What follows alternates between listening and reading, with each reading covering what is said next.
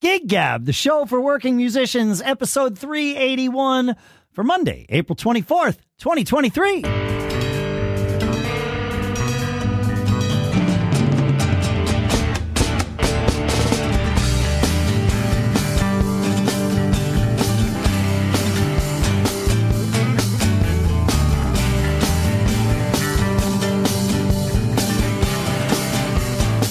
Greetings, folks, and welcome back to Gig Gab, the show by, for, and about working musicians. Our sponsor for this episode is HelloFresh.com/GigGab50. That's 50. And then you use code GigGab50. You get 50% off of this farm fresh, pre-portioned ingredients, seasonal recipes right to your doorstep. We've tried it out. We'll talk a little bit more about it later in the episode. For now, here in Durham, New Hampshire, I'm Dave Hamilton. Here in Napomo, California, it's Paul Kent. And today, I am very happy, Paul, that we have a friend of the show back with us, and also just fresh back from NAMM, Dan East. Thanks for joining us today, my friend. Always a gift to get to hang with you guys. I couldn't agree more. We used to get to hang at trade shows, and so like we got to fix that for next year so we can all be together. So that would be good. Yeah. 100%. And you know, I'm always listening anyway. I'm huge avid listener, and always, you know, I text you. I yell when I'm listening, and I'd be like, I gotta text you guys. Yeah, Dan, so, yeah. Dan helps fill up the feedback at giggabpodcast.com account. And online. And online. Yeah. And you folks can do that too. Anybody can email us. We'd love to hear from you. And yeah, it's great. Dan, for those of you who don't know, Dan is an excellent human, first and foremost, a drummer. And if we actually, all three of us have played together, which was some favorite memories. You are a teacher, a producer, an engineer, a sound engineer, perhaps should have been much earlier in the list as well. Very well seasoned musician and all around knowledgeable cat. So I think you could put excellent in front of all those things. I would like to. Thank you. I appreciate that. I've been having a lot of fun, really working with a lot of the companies. It's one of the reasons why we wanted to talk about NAMM, because I've been working on product development as well. So it's fun to wear all the hats. Cool. Yeah.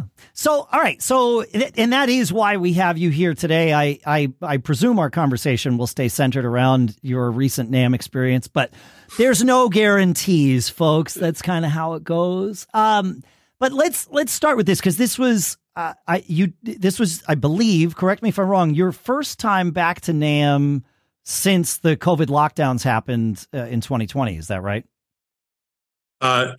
I was there in 2019. Before we do that, I wanted to mention something just at the top of the show that I think is important to mention. The last time I was on, which was in 2021, I think it was this month or maybe last month. Okay. And you know how much I love you guys and how much of a fan of the show I am. And at the end of the show, I kind of botched it, and I own it, because when it came time to say always be performing, and you guys kind of threw it to me, I dropped the ball very deliberately, because, to be honest, at that time I wasn't performing. It was kind of a dark time. Came through it not long after that, and was actually right back into it fairly quickly. And I think part of it was being on the show that helped me feel like I was doing what I needed to do.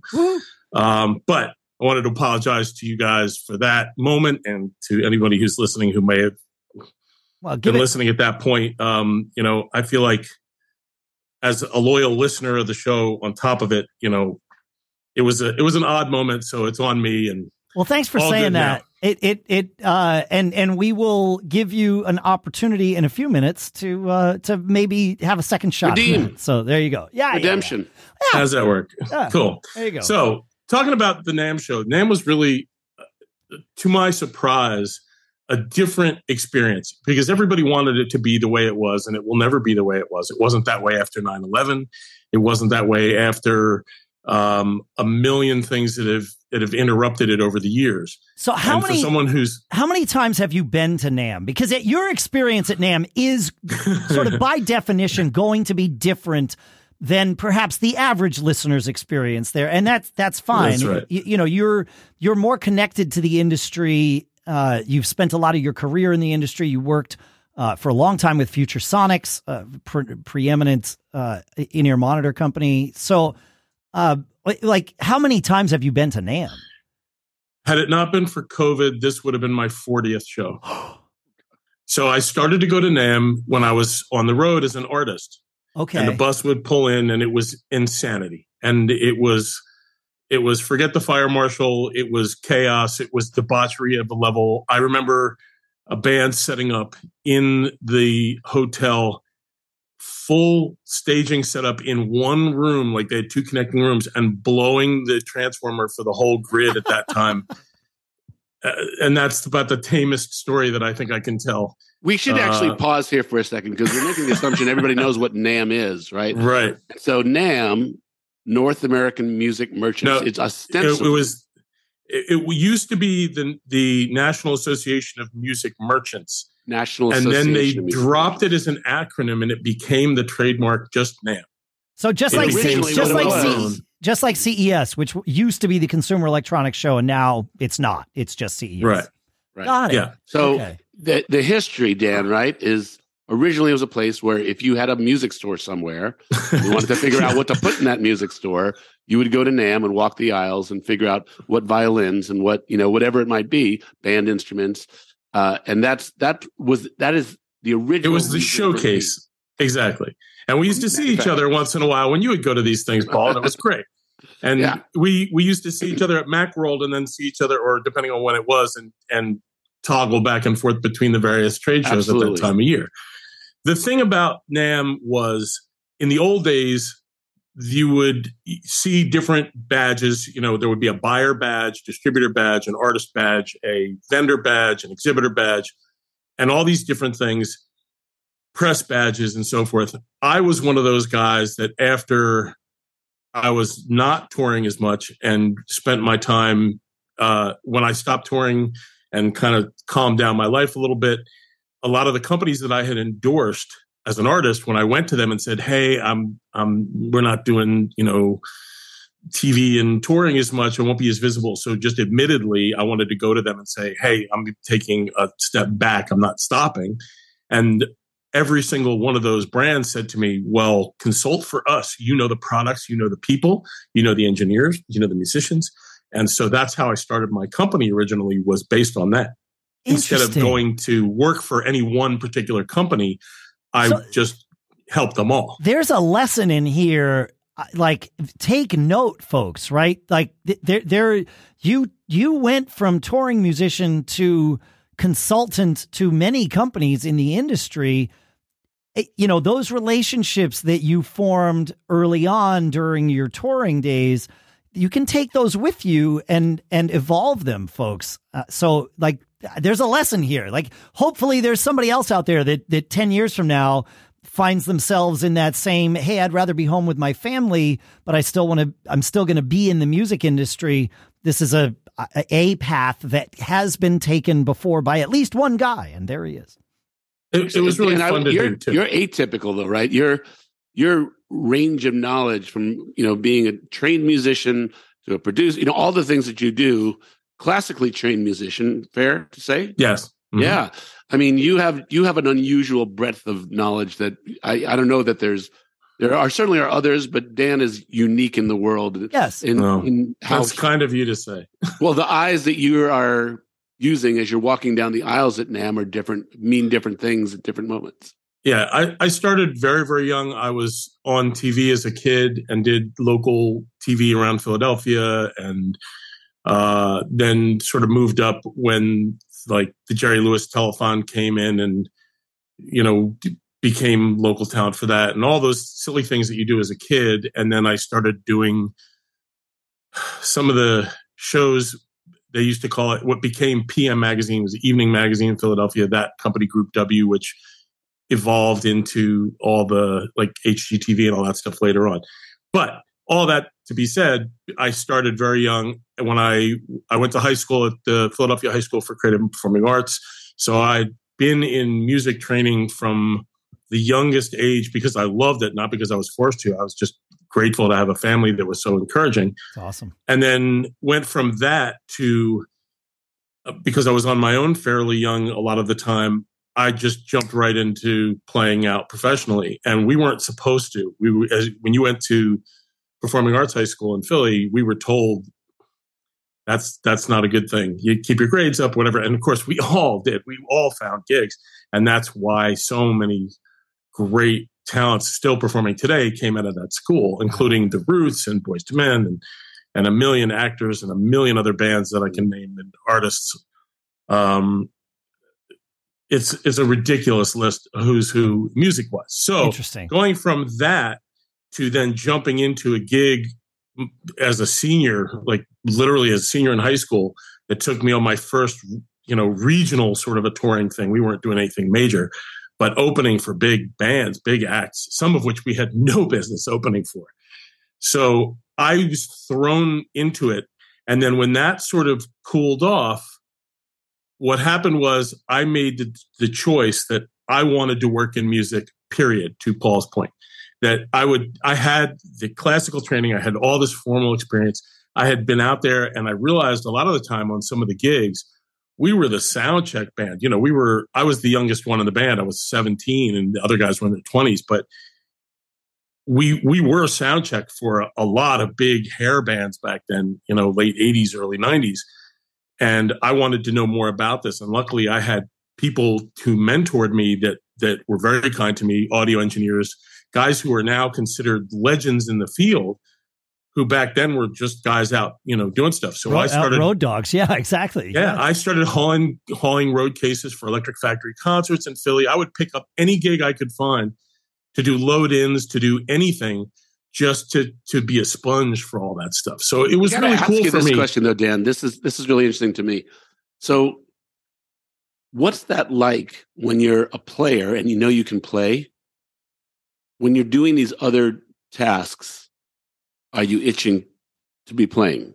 When you're producing, when you're like when you're a player, you want to play, right? How does your heart justify your head that it's okay to do these other things and it's in the music business is the ultimate goal as opposed to being a player? You guys have seen me do this because you've seen me. I've mixed for both of you. Yep. I've played with both of you. I try not to be what we call that guy. I try not to be the guy who stands there watching somebody else mix and go, I could do it better. I try really hard not to be the guy who watches the drummer and says, well, I mean, yes, I recognize, like, you talk about going to shows and you go like, it wasn't quite, but I try not to dissect things. Well, you busted on Dave pretty bad. Like, every mistake he made, you were right there, and you definitely let me know. Did I? You don't remember? I would have. You'd still have the bruise on your shoulder if I had done that. But it's honestly, I enjoy the scope of it. I enjoy finding I call it panning for gold. And we've talked about this before. I feel like when I go into any situation, anywhere I am, whether it's at a NAMM show, at AES, at CES, at Macworld when we did Expo, like anything, I would find the shiny thing. I would pick up the big tray of dirt and shake it until I found the glimmering, shining thing. Yeah. And that's how I find everything. And that's really how my love for going to NAMM started. Is that when I was really looking for business for my company, I would listen to everything. And sometimes it would be from a big company and sometimes it would be a small company where they would be just a startup and they'd have something really cool. Or I'd find a kid.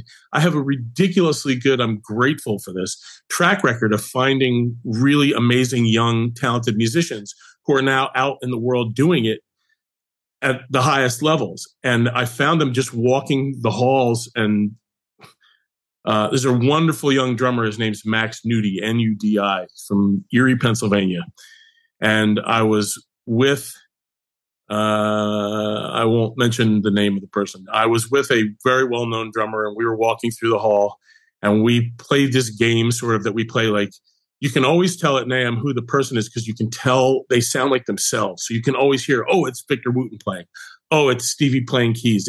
You can always tell walking around who was who. Teddy Campbell, you could always hear Teddy. You immediately hear the way he does his ghost notes and his very backbeat stuff. And so we're walking in and we hear this drummer, like, who do you think that is? And we're trying to guess who it is. And we walk around the corner and it's this little kid. He couldn't have been 14. Little skinny kid, really nice kid, good looking, nice kid. And we looked at each other like, uh-oh. And he looked at me like, I know what you're going to do. And I'm like, yeah. And I immediately walked over and met his mother and introduced myself. And I said, tell me the story. Tell me about, and she said, oh, it's Max. And this was, I guess it was his birthday gift or something to that effect. Cut to today, these years later, Max is on, I believe, his third or fourth world tour. Yeah. As a phenomenal, he's a great player. Super gifted, and producer, music director, came out of Berkeley, went to, he did the summer program at Musicians Institute with my buddy Stuart Jean, who I've known for years and had managed his band years ago. And so these are the things that I crave. When I go to NAMM, I want to find that thing. That's how I found Kickport years ago when I consulted for them and took over their artist relations and marketing. I will not play without Kickport now. Yeah. TuneBot is another one, but not just drum stuff. All the TuneBot stuff, their packaging and most of their materials are booth design. A lot of that stuff was stuff that I did because of my background, as you guys know, through Apple for years and years and years, doing design work and all that stuff. So it all lended itself well. Lended or lent? Lent. Okay, lent itself well. Sure. This is what happens when your mother was an English professor. You question your own. You're in good company dialect. here, man. Yeah. So we go through this. So in any case, all these things kind of are the things that I find at NAMM. So with all that, having said all that craziness, okay. In 2019, I was there. And it was a really good show. It was a solid show. I had a whole bunch of clients there. Musically, I was back playing. I was mixing all over the place. I didn't want to be tour managing anymore. I didn't need the grief at that point in my life. And then everybody got sick and nobody knew what it was because nobody knew what COVID was at the time. Oh, wait. Hold on for a second. We should have a moment of joint solidarity here, that having all been to many trade shows in the past, the concept of the crud going around when you're amongst 50,000 people for 3 days in a big cement building, there's always the crud. So this was a different crud immediately. Yeah. This was, they always called it NAMM-thrax or NAMM-fluenza. Everybody had their names for it. And I was always everybody picked on me because back even before COVID, I had wipes with me. I had friends from Japan, Bubby Lewis, who's this amazing bass player, brilliant musician. His wife's company made masks back then. And we were in conversations about all that stuff for when I was traveling. And then a whole bunch of people that we know, that we mutually know, which I won't mention by name, didn't know what they were sick with. So everybody thought, oh, you have NAMM-thrax. And it wasn't NAMM-thrax. It was just something else, whatever it was. And then when it all shut down, once we knew what was going on, it was pretty devastating. We knew the impact to a certain degree it would have on the music industry as a whole, but nobody saw what would happen with manufacturing across all levels of manufacturing, chip makers, parts manufacturers. Literally every component you could think of came to a screeching halt. So people got creative and came up with ways to use inventory, create new things out of things that were stockpiled, which actually in some cases were really cool things. A couple of the guitar manufacturers found stockpiles of old wood from the 70s that had been stored and cured for years and years. Didn't know. Another company, I had been writing for Yamaha for a period of time. I've been on the roster for Yamaha for years. And because I worked with every product they make, not just band and instrument, drums, live sound, pro audio, commercial audio, but I knew about, I live in Florida. I knew about the jet skis. I knew they used to joke, nobody knows more Yamaha stuff than Dan does, because I immersed myself in it. So for me, they came to me back then, and our mutual friend Peter Giles had. Hi, Peter. Yeah, I hope he's watching. I love Peter. He's always listening. Yep. He's truly one of the best human beings. And he said, man, have at it. Let's take this stuff that's coming in and make it feel like people are going to want it, that makes it feel usable and make it feel desirable. And that's what we did. Hey, that means I get to tell you about our sponsor, which is HelloFresh this week. With HelloFresh, you get farm fresh, pre-portioned ingredients and seasonal recipes delivered right to your doorstep. You get to skip all those trips to the grocery store and count on HelloFresh to make home cooking easy, fun, and affordable. That's why it's America's #1 meal kit. HelloFresh is cheaper than grocery shopping and 25% cheaper than takeout. And you can spend less time in the kitchen if you want with the quick and easy meals like HelloFresh's fast and fresh pineapple chicken tacos or falafel power bowls, ready in 15 minutes or less. But HelloFresh keeps your taste buds on their toes with 40 recipes and over 100 seasonal and convenience items to choose from each week. There's a ton of variety there. Lisa and I use HelloFresh, and we love it. You know, obviously, like many of you, I'm out gigging and rehearsing often. And when we're home, we like to spend time together. And what's cool about HelloFresh is these recipes come with instructions. If we're just cooking something that we normally cook, where one of us just sort of drives and the other one is sort of there, with HelloFresh, because you get the instructions, you can say, all right, I'm going to take step 1, you take step 2, and you're there in the kitchen working together. It kind of starts that whole communal dinner table experience 30 minutes earlier or 20 minutes earlier while you're in the kitchen cooking. We love it. And you've probably heard us talk about Every Plate on the show before. Every Plate's now owned by HelloFresh. And with a wider array of meal plans to choose from, there's something for everyone. And it's fun to switch between the brands. And now you can enjoy both brands at a discount with us. Go to HelloFresh.com/GigGab50 and use code GigGab50 for 50% off. Plus, your first box ships free. So again, that's HelloFresh.com/GigGab50, GIGGAB50, and use code GigGab50 for 50% off. Plus, your first box ships free. Thanks to HelloFresh, America's #1 meal kit, for sponsoring this episode. All right, so we've talked a lot here, and we've meandered, we've set the stage. I want to let's talk about some of the new shiny, right? You like the new shiny. What new shiny stuff did you see at NAMM this year? Well, I'll tell you what, there were a lot of things that surprised me. The first new shiny thing to mention is a band that I've been following. All right. A band. Already we've gone in a direction I didn't expect to go, which is perfect. Well, here's the thing.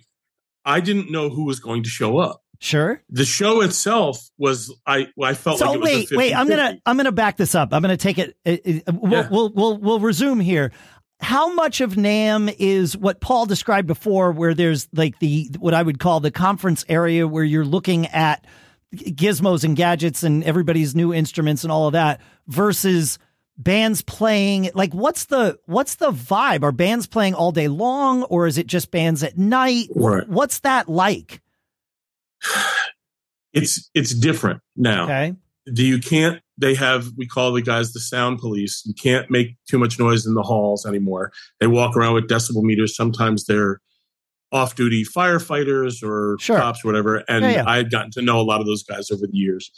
The show is about half of its normal size and about half of its normal attendance. So when you walked around, there used to be like the downstairs. We used to call it the dungeon. You would find the coolest stuff in the world. It was like being, in the tailgating party at a Grateful Dead show. It's just booth after booth after booth, shared booth, little startup companies, and you would find the coolest stuff. And buyers would go down there, and if these guys got lucky, they would get either a mom and pop brick and mortar store to pick something up, which is what usually happened. Or if you were really lucky and you had something super, super cool, you would get a distribution deal or something like that. But I need to ask the question again. We don't have the same sense of badges. The badges are still the case. You still want to see a buyer badge. But I gotta back this up because I want to give people a picture of what it's like. So there is a conference area. There are some things that I'm not permitted to discuss publicly. Of course, and we will leave those out. But there is a conference area, and then there also are sort of designated places where bands play. Right. And this happens. Yeah, so they've changed this. This happens throughout the day, right? It's kind of, yes. Okay. It does and it doesn't. So the area in front of the convention center used to be just a street. And now it's partially closed off, and Yamaha sets up the Grand Plaza stage, I think they call it, in the middle of the street, and and it used to focus the sound out towards the entrance, which of course would take it past all the hotel balconies, which was not a good thing, especially on a Sunday morning. Not good, but they did it, and it was cool. And then they switched it to it aimed back at the center, which of course is this big rounded glass structure, which still made it reflect back. And then there is a secondary stage now that's near the new annex building, the new secondary building that is more recent. There's a smaller stage that has sometimes acoustic stuff, sometimes more eclectic music. And then through that, there is a main stage in each of the two hotels on either side of that street, the Marriott being one and the Hilton being the other, if you know the convention center in Anaheim. Got it. Okay, there's one on either side of the street. They used to have 3 stages in each of those hotels. Now there's just one main stage. Got it. So there's a handful of stages where bands are playing all day, and and then inside the convention center is where there's the booths and the exhibitors, and probably, correct me if I'm wrong, but some sessions happening, people speaking, and that kind of stuff, right? Okay. Standard trade show stuff. Well. Got it. Okay, so the sessions and we do sessions and booths are always cool inside, and then outside is where the performances are happening nowadays. That's what it's evolved and into. there are artist appearances and stuff where they'll do signings and stuff. Sure. The thing for me that's kind of crazy is the other thing for me is I still go in with 4 badges. This was the first year. Of course you do. They let me have all the badges at once. I didn't have to go and show my ID and then go to another place and show the ID. They were like, "Oh, I see you get 4 badges here." So I have a press badge because I'm still writing, and I have an artist badge for one company and an exhibitor badge for one company, and all these things. It's crazy. Yeah. So it's a little bit different. All right, but different doesn't matter to our listeners because they haven't been there before. The carnival is still there. So if you were the average person walking into this thing, even scaled back the way that it was, you're like every tourist the first time they go to Times Square, and you're just looking up and walking around and seeing all this stuff and hearing this noise, and you see celebrities and you see people you think you kind of might recognize. Sure. The difference in being scaled back isn't just that it's scaled back. And we've talked about this at other trade shows between the 3 of us, is that it's an opportunity to have more one-on-one time with the companies you really intended on talking to. All right, so when you say scaled back, I want to paint that picture. The 2019 NAMM show had 115,000 registered attendees, people attend. So you're saying this might have been half of that? And I guess I totally grok that you are going based on your feeling of things around you, and this is not at all an accurate number. But is it somewhere half, a little more than half, but certainly not that full 115,000 as it felt to you? Right. We have a saying in the old days in the record business: the perception outweighs the reality. Right. The perception for me, I would say 50% is being generous. Okay. Yeah, fair. To be honest with you. Now, because some of the major companies weren't there, Gibson wasn't there. If the companies were there, I didn't see them. Fender wasn't there. Sure. Sabian wasn't there. Any idea why they weren't there? Because nobody wants to spend the money on a show that they can do everything remotely. Then the future of NAMM has always been in question. So there's been a change at NAMM because the president, Joe Lamond, who I've known for many, many years, who is the most wonderful, capable guy in the world. I love him to death. is stepping down. He's done, and his time is up. And so we don't know. I know there are people who know more than I do about this. Sure. But as someone who's been going for a long time, and I love the fact that I know so many people who do attend and who run the thing. It's Old Home Week, right? The people that I have helped get through NAMM shows, they call me the mayor of NAMM because I literally know somebody at almost every booth when we walk through, and the security people and all the administrative people and the press people and the whole thing. Lots of people. When I want to get back, but we got to get back to the new shiny stuff. So here's the thing. Taking all of that from it, and thank you for putting the bumpers in the bowling lane for me. I appreciate it. The thing is, and we do this all the time. Every time I talk to you, we tangent like crazy. So for me, the thing that I was really looking for was what am I going to pick up and shake to find what is the shiny thing this year going to be? Is there going to be anything? Right. And for me, two things really were amazing. One was, again, the bands, the music that was there. Jameson Ross. Oh, incredible. Describe Absolutely. The band. He's a drummer, soul musician, goes back to my roots in Philadelphia, just super groove driven. This band called Lawrence, which is a young band or a horn band that is sort of like a funk, sort of imagine if you took Randy Newman and No Doubt and smashed them together. Wow. And it's a brother and sister, and their father was Mark Lawrence. Mark Lawrence was a producer who did a bunch of movies, 2 Weeks Notice and something else, The Rewrite, a bunch of things. He was a guy, and these kids are super talented. And they put together this band, and they did, through lockdown, they did this wild social media stuff and got all this attention, and their shows are just so much fun. And they were the headliner. One of my favorite things to see, a musician, a few musicians, but one in particular, Allie Handel, who's a wonderful singer-songwriter, super cool person. And we had years ago sat down and talked about actually doing a podcast, and we just everything that happened after that. And she plays guitar in an all-female Aerosmith tribute band called the Ragdolls or Ragdolls. And they That's a great name. The highest level of tribute band. Like when you think about, tribute bands like Journey and Pink Floyd, this is the anointed, they have the blessing. In fact, Joe Perry was just with them. Like, this is not just an Aerosmith tribute band that happens to be all women. This is a killer Aerosmith tribute band. I don't care if you don't like Aerosmith. When they come out and they take you through the timeline, and the first song, you kind of go like, I don't think I know this one. And they progress through, and it's really, really, really good. Really, really good. They were really fun to see. This band called String Revolution, which is a super cool band. They are an acoustic thing. Okay. It was started by Janet Robin. Janet Robin, who I think Paul may have met with me once. Janet was Randy Rhoads' protege, who then started as a solo artist in L.A., became the lead guitar player for Lindsey Buckingham's band at the height of his thing, played with Meredith Brooks. She's very credible. And then as a solo artist was touring and doing all this stuff. And then she's joined by Marcus Ilko and Robert Luis to create an acoustic thing. They do Beatles tunes, but it's at that level of John Jorgensen, Tommy Emmanuel kind of stuff, like really first-class musicianship. These four bands are bands that you saw performing in these outside all performing. Yeah.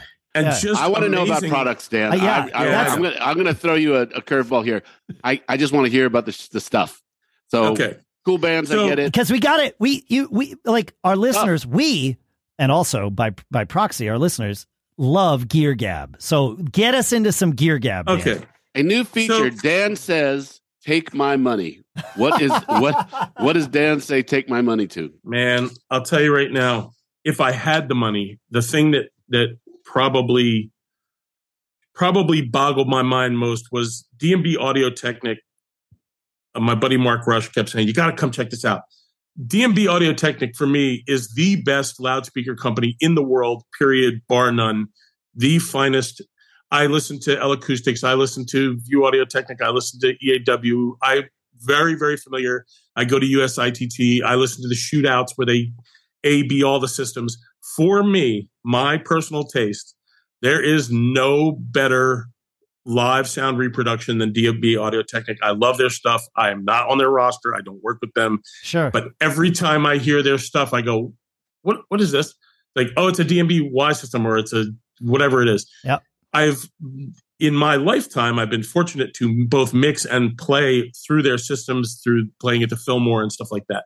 They have this thing, the new thing everybody's jumping in on is this immersive audio, this immersive, three-dimensional sound where it spins around your head and you placement. This was something that we did years ago with Herbie Hancock, who wanted to have multiple speaker systems and joystick controller to be able to place a mono instrument in various parts of an arena or a venue. This is a whole different thing. What is this called? This is called Soundscape. Okay. DMB Audio Technica has this thing called Soundscape, and it is a different level of immersive listening because even though it's a few years old, needless to say, it's now really coming out at a much higher level. And one of the benefits of using this isn't what you would think for it's great. You could create a home theater, whatever. But this would this be used like this? Yeah. This for refits. Let's say, for example, you want your venue, your concert venue to sound like where the Vienna Symphony performs. It's one of their demos. You can recreate the listening environment through the use of this system. All right. So, this is awesome, but this is something stunning, but I don't have deep enough pockets. Yeah, for this, but this isn't something. This isn't something any of us is going to buy. It's cool. Well, you will. Oh, you will, because in its infancy, yes, we're just starting to see variations of this from a bunch of consumer companies, and in advanced consumer and in some of the entry level. Once the pricing on this becomes attainable and the AI kicks in and all the other things, this will be the next level. There were some really cool things that came of this, and you can see from what they did, because it was a scaled down demo in a listening room. Sure. Where the applications for this will trickle down into every venue you can think of. Things there's that so many ways that we get to touch. There's so many cool ways to do it. Plus, listening without having to turn it up, you don't have things bouncing off the walls in the same way. Okay, next thing, obviously for in-ears, Hear Technologies has been a company I've loved for a long time. I've worked with them for a long time. They're great people. They have a new digital version of their Hearback Pro that lets you not only assign everything you want and do groups of what you want, and it's Dante compatible, and it's got Waves compatible, and it's all these things that you can do, but it has a built-in comm so the band you can talk to each other over the ears. It has it has a little hidden feature where you have a compander and a really can control and brings in some of the really high-end large format mixing features to your own little personal mixing station. It's beautifully done. It's easy to see on stage, which I really like. The panels are just beautiful. The thing that makes this such an amazing thing for me is the amount of trouble that they put into picking knob controllers that when you're all sweaty on stage, if you reach over, feel really solid and your hands don't fly off the thing. That's a really cool one. I've heard from quite a few friends that use the Hearback Pro that on stage, it is absolutely the product of iterative design. They have continued to make this thing just exactly what it needs to be useful on stage without it being cumbersome. So Now here's another thing about it that's really great is that unlike most of the other manufacturers, the headphone amp section of this thing is really substantial. Yeah. So you can drive high impedance ears, head full size cans. For studios, it's great. It's a really good system. Another thing that kind of boggled my mind here is a couple of the keyboards. Yeah. Did you get to check out the new Nord one? The new Nord is spectacular. That's the stage 4, correct? The stage 4. So what they did is they not only did they improve the interface of it and the navigation on it, but the feel is better. It feels good. The new effects section is great. The processing is better. The voicings are better. You can, on the 88 key, 4 balanced outputs off the back. Wait, so what? So you can plug right into your Snake. Now, I like a transformer myself, which is another product that I saw that I love. But it was really amazing to see this keyboard. Now, they've done this before. The Stage 3 was capable of having 4 outputs, but not like this. This was a whole different thing. Huh. It just feels beautiful.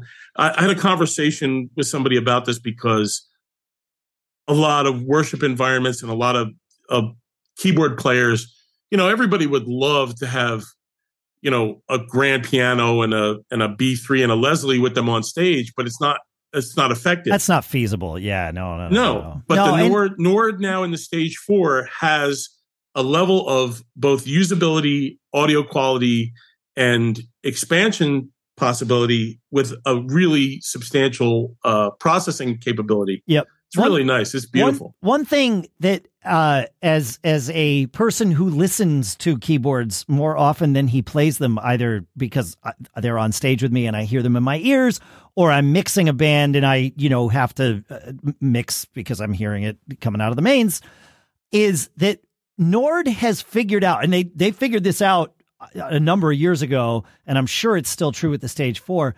They have figured out how to make these sounds cut through a mix without sounding brittle or harsh or anything. That's right. They're smooth. They're very, very smooth. It's totally smooth, but when you press a key on there, you don't have to worry about, one patch being significantly louder or softer than the other. It sorts all that stuff. They have sorted all that stuff out, and you get what you pay for, and you pay for what you get.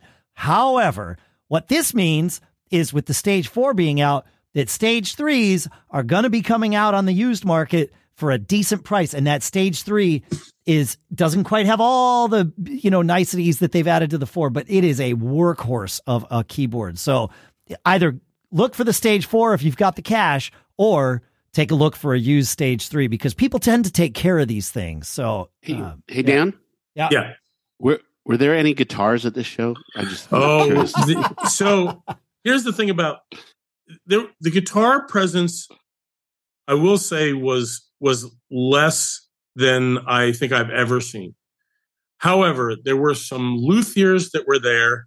I work with Michael Tobias Design, MTD. They had a wildly successful show for their basses, and they do have guitars, and they're both their custom line and their Kingston line. I mean, to give you an idea of how well the show went for them, their entire inventory was sold out the first day before noon. Wow. You can't sell at the show, but all the buyers literally came to them and wiped out everything that potentially would have been. I mean, it was really spectacular. And they have, some of the best players in the world. Their imports, their guitars and their basses, but they're, of course, known for their basses. They have a new Lynn Keller signature model that is absolutely beautiful. It's just spectacular. Yamaha had some great guitars, and I admittedly go either way with their stuff, and these were really felt beautiful. Yamaha has this way that they can advance the drying and aging process of the woods so that the woods can then have a real feel, and they do this in their silent, they call it their silent cello and their silent upright and all these things. But the woods that they use are aged in such a way that they feel like they're worn in. Yeah, are we talking about electric guitars or acoustic guitars? Yes, both. Electric guitars. Oh, yeah, okay. they've done a really nice job. Interesting. I would think I hoped for more guitars. I'll tell you who the company that stands out for me for acoustic guitars is this guy Isaac Yang, Jang. Absolutely, some of the most impressive acoustic guitars. I always impressed with his work, but not nearly the guitar presence. A lot of pedals, definitely a lot of pedals. But I wasn't feeling the guitar vibes like I usually do. I would think that there's actually a good opportunity because, of course, Gibson and Fender bring the big booth and, you know, all the great demonstrators that would come in there. But there seems to be like a reverberation of, you know, the disintermediation of having the internet to get you launching a product. It seems like it's a good environment. You know, there's a whole kind of custom acoustic luthier stuff. There's a lot of really amazing small manufacturers. And you know, the thing is they're not really looking for distribution. So maybe it's not the right place for them. Right? They don't make enough, right? Yeah. Well, that's true. I think Fender has some brilliant new guitars this year. They have some absolutely spectacular. They wised up. They reverse engineered their own stuff and came up with a way to change the technologies. And look, they went through some growing pains and they shed some dead weight and they made some good decisions, in my opinion. Was there any buzz about the lack of Fender and Gibson being at the show and like 100%? And that yes, it's too expensive for big manufacturers. It's a reflection on NAMM, or was it more a reflection on Gibson and Fender? Gibson's pulled out before in the past, and Gibson, through what they went through before lockdown time and all the situations that they were in and acquiring other companies and things that Gibson got themselves in and out of, not the least of which was going through some pretty rough stuff, floods in Nashville and all those things. I think it was a wise move on their part to take the step back. I missed seeing them because they always do an interesting job. No, I didn't see Roland. And that's not to say that some of these companies, and I apologize if some of them were there and I just didn't get to see them. It's a big show. Yeah. Even as a scaled down show, I tried to see as much as I could. As an example, Yamaha, which normally has the massive ballroom in the Marriott, they had taken one of the ballrooms in the convention center that would have been occupied by one of the other companies, and they used it to. I don't know this officially, but the way it appeared to me was to only show new product, which actually was really cool because that's really what people wanted to see anyway. They had some cool stuff. So just to kind of circle back, in keyboard world, the second thing that I have to give respect to is Hammond. Speaking of Hammond, their XK4, if you want the real deal Hammond sound, again, the classic Hammond, but all the stuff everybody really wants and loves, much better processing. They did a great job. Let me shift gears a little. And it only weighs like a third of what a B3 weighs. Or less. And it's great. And it's and you don't have to worry about, you know, it's a different durability factor. Yeah. It's a different, you know, that's the thing about this. And I got to tell you the truth, you know, speaking of the keyboards, and I had this conversation with somebody the other day, you know, when you think about everybody would love to have a grand piano and a B3 and a Leslie, everybody who would love to have a 12-piece acoustic drum kit, especially in the worship world, is now starting to realize that this new generation, and we did see some really cool stuff at the show, the new electronic drums are a whole different ballgame. Really? And in terms of the playability and feel of the kit. Yeah. And because you have 100% volume control, any size gig, you know, a lot of people are like, oh, it doesn't feel the same. It's not the same deal. Yeah, that's right. But you never have to buy heads. You don't have to worry about replacing your cymbals. You don't have to worry about going out of tune when, you know, you're in a humid place or in an arid place or whatever. And there's pros and cons. Yeah. Yes, correct. As a drummer, I resisted it for the longest time. This is the first time Yamaha sent me a kit that sounded so mind-blowing. I had no idea this new series of DTX that they have. But here's the big game changer. Yamaha, in particular, you can order either the silicone or the mesh heads. You have your choice. That's great. That's a nice little feature. That's nice. The real feature is that you can have all your drum samples now on a flash drive and not have a MIDI interface. And you can plug 1,000 snare drums right directly into the module and run your poly samples right off your flash drive. Right on the DTX interface. So that yes, sir. So you don't have to bring your laptop with you or whatever tone bank it would have been. So it's smart. Really, really nice. And this series has They have 8 balanced outputs. So for live now, oh, so you can have individual sends. You don't have to mix yourself on stage, essentially. Nope. It's really, really impressive. Now, follow that with this new company, F-Note, EFNOTE. They have, that's Artesia Pros, I think distributes them. They have a new stage box for their kit. Now, their kit looks exactly like an acoustic kit other than the cymbals. Okay. The cymbal material is different than Roland and Yamaha and everybody else. It's a porous silicone blend. I think it could be just rubber, but it looks like silicone to me. But the feel is much more natural, definitely bouncier, and you have to be used to the electronic feel of them. Yeah. But they now have a Pro stage box that's a 12 bus XLR balanced box that sits next to this kit. Wow. That is the difference between somebody noticing and not noticing that you're playing a digital kit. Yeah, I'm looking at a picture of it online. We'll put links to all this stuff in the show notes, folks. That's the thing that I really like about this kit is that you would look at it and be like, I really only need the 5-piece kit. Sure. But then you realize that if you play with a sampler or an SPD, a Roland or whatever, you can just assign whatever you want. It's a big control service that looks like. So you decide, like I want this floor tom to be my drop sub bass, whatever, my 808 or anything. I want it to be my cowbell. Or a Doesn't hand matter. clapper. Right. Exactly. Yeah. You now have everything you need right there. And it really is a beautiful kit. It sounds great. Very nice people. They did a really good job. Huh, cool.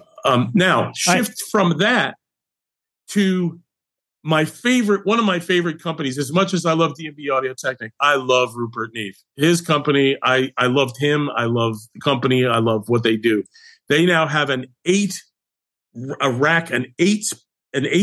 DI rack, so that if you don't have the stage box or you need to have, a string section or whatever you need, you have 8 Rupert Neve DIs in a single space rack. Interesting. Transformer. They are the most beautiful. And this is built to be a stage box. Well, it can be for anything. I mean, it could be for a studio, but for the price, when you think of it this way, okay. If you look at like a radial direct box, they're all around a couple $100. Are we talking about the RNDI 8? Yes. Okay. I just want to make sure I have the right thing for the show notes. Yep. Okay. I always joke that if Neve had designed flip flops and they called them the RNFF-2, I would buy 10 pairs of them because there is nothing that Neve makes that I have not just been completely in love with, including their preamps and everything else. So they have this thing. I love the RNDI as a direct box. I think it's just what it does and the way it sculpts the sound and gives you the widest possible, most beautiful transparent sound. It's one of my favorites. There are others. I use a bunch of different ones, but in terms of in that price range, in the under $300 price range, an RNDI is amazing. So we've hit keys, guitars, speakers, a couple of other things, drums. Okay, so obviously mixers. I was going to say we have time for mixers. So talk about mixers. Yep. So Yamaha introduced this thing called a DM3. Okay. Now, a lot of people were standing around with their arms folded, saying, "Oh yeah, DM3. They're competing with the M32s and no, that's not what this is." Yamaha doesn't put anything out easily or lightly. They wait until everybody else puts their thing out, and then they figure out what they need to do to it. Where have I heard that before, Dave? That's an Apple thing right there. Yeah, that's exactly right. So this DM3, and it has a Dante option built in, is a small footprint, super small footprint mixer, following suit to what SSL did, following suit to what a lot of the other manufacturers did. But this is 100% a pro level console. It has all the features of the large format consoles in this itty bitty little thing, this tiny little desk. It's got like 8 faders or something, but now 9624 console. But it's that not works with all the other Yamaha. It talks to all the other desks. It's under $2,000 with the Dante, 16 mono, 1 stereo, and 2 stereo effects. So it's limited on inputs. It's got 16 inputs, 12 XLR, and then 4 combo jacks, XLR TRS jacks, with and 2 matrices. Okay, it's 18 in and out on the USB interface, so you can run it with the DAW.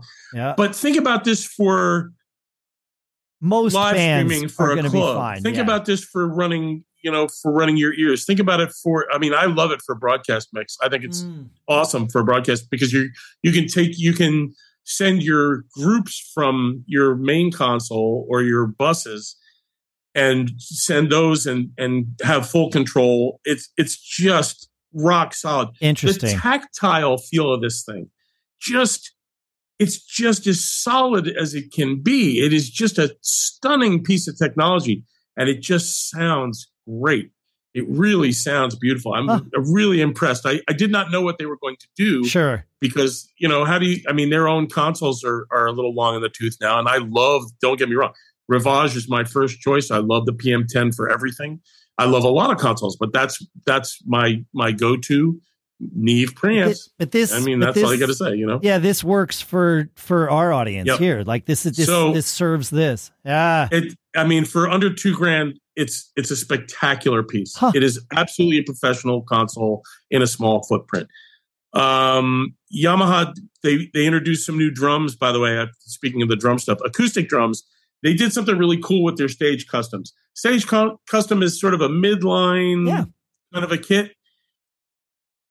When they changed the design, and this is something, again, from having inventory, I don't know how they came up with this, to take this birch kit and now change the finishes and change the way they set up the hardware. But now they have all the different depths so that you can have a customized kit at a price that is amazing. And they sound absolutely fantastic.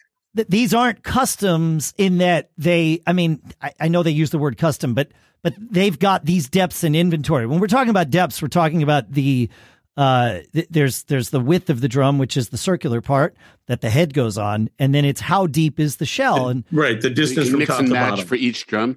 What's that? Yeah, and you can order. And the thing that's really nice about that is for certain types of music, you want your pitches to be voiced to each other differently. Yeah. So it's not just the depth of the size. You want the relative interval between the two drums to match up and be musical. That's a key thing.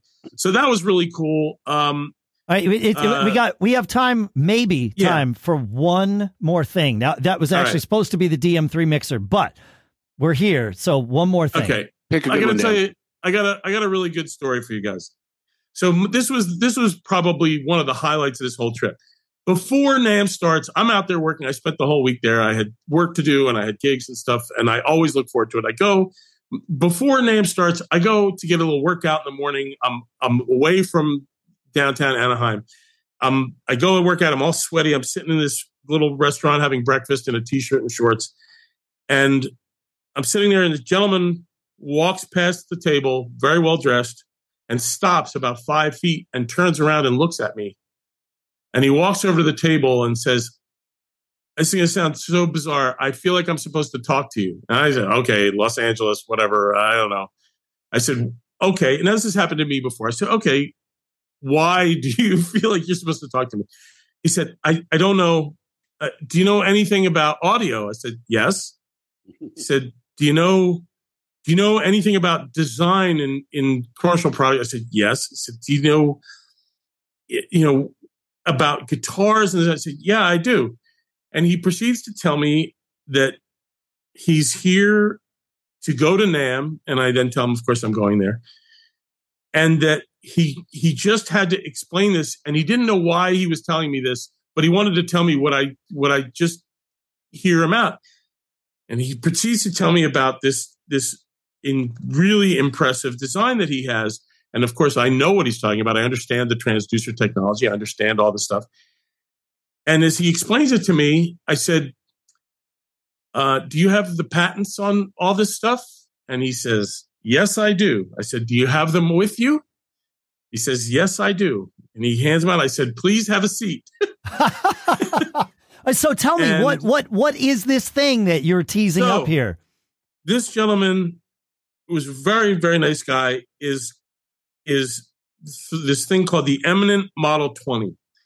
And this thing, to summarize this as best I can, is a guitar amplifier that looks like a picture frame you would hang on the wall. The whole amp, the whole thing. Like, so just like an inch or two thick? It's like 20 pounds. It's 32 by 20, maybe 22. It'll run on as little as 20 amps, so you need almost no real muscle to drive it. It is a little pricey now at this point, but it's very efficient.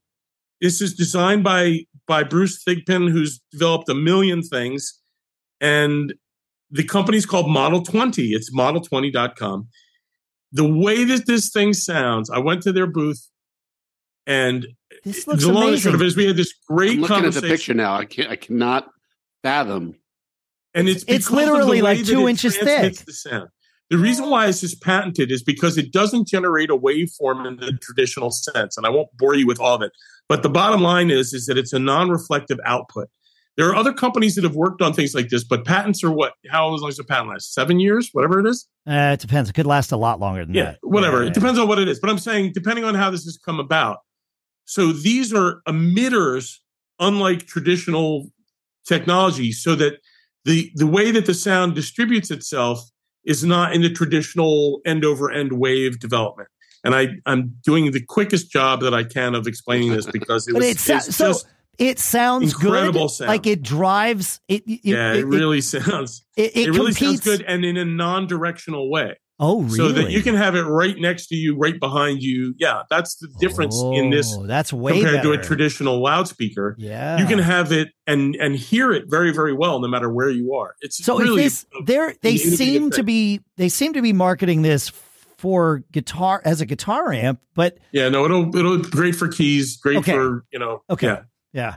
Amazing. So this is why someone would go to NAMM. This is it. That's right. This was my shiny thing in the big pile of dirt. You win, Dan. You win the night. This is exactly like, you search the aisles, you see the big guys, but then you turn the corner and you see something you've never seen before. That is why events exist. And actually, I'm going to close us with this.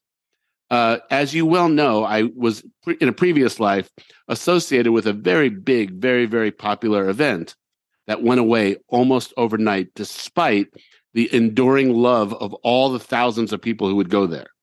NAMM, like you hear Dan, he's still got a twinkle in his eye when he talks about the personal connections, the technology discovery. Every musician you talk to that's been to NAMM cannot wait to go again. Every musician who's never been there can't wait to go there someday, right? People want NAMM, but it takes more than that for an event like that, of a huge event. E3 just closed its doors, the biggest gaming event, right? Macworld had its time, did what it did for a while. Once upon a time, there was a computer show that was 150,000 people called Comdex that went away, right? Yep. So despite the love of the people who want this thing to exist, you hope that economic situations, surviving the disintermediation of how media gets their news about things, you hope a whole bunch of factors can align again. Shows can get second winds. I mean, there's other stories about shows that were on death's legs and then found a new life in them. And as a musician, hearing my buddy Dan so effusively praising the experience, we hope that NAMM finds what it needs to be to get the Gibsons and Fenders back and get all the boutique manufacturers back and all the innovative stuff that goes there. You really hope that it just finds another life and it hits another gear and goes on so Dan can be going for another 40 years. But that needs to happen in order for the gravity to exist to bring all the people there, including and I'm going to say little guys like Eminent Technology, to show off this little thing that potentially could change the face of the way we do things, over the next decade, which is amazing. Yeah. And by the way, just as a footnote to that, since Music Messa is no longer a thing, we need NAMM. Yeah. We need to have this Viva show. la NAMM. Important show. So it's a good thing. Yeah. Dan, thank you for hanging out with us, folks. Thank you for hanging on with us. It only took you an hour, folks, to get from the front door of NAMM to the golden nugget of this eminent technology, and hopefully there were some fun things that you learned along the way. Dan, thank you so much for hanging with us and coming back and telling us all about this. Dan, what is it that we always say at the end of the show? Wait a minute. Always be performing. Hey! That's it. Woohoo! That's good advice. See you next week, folks.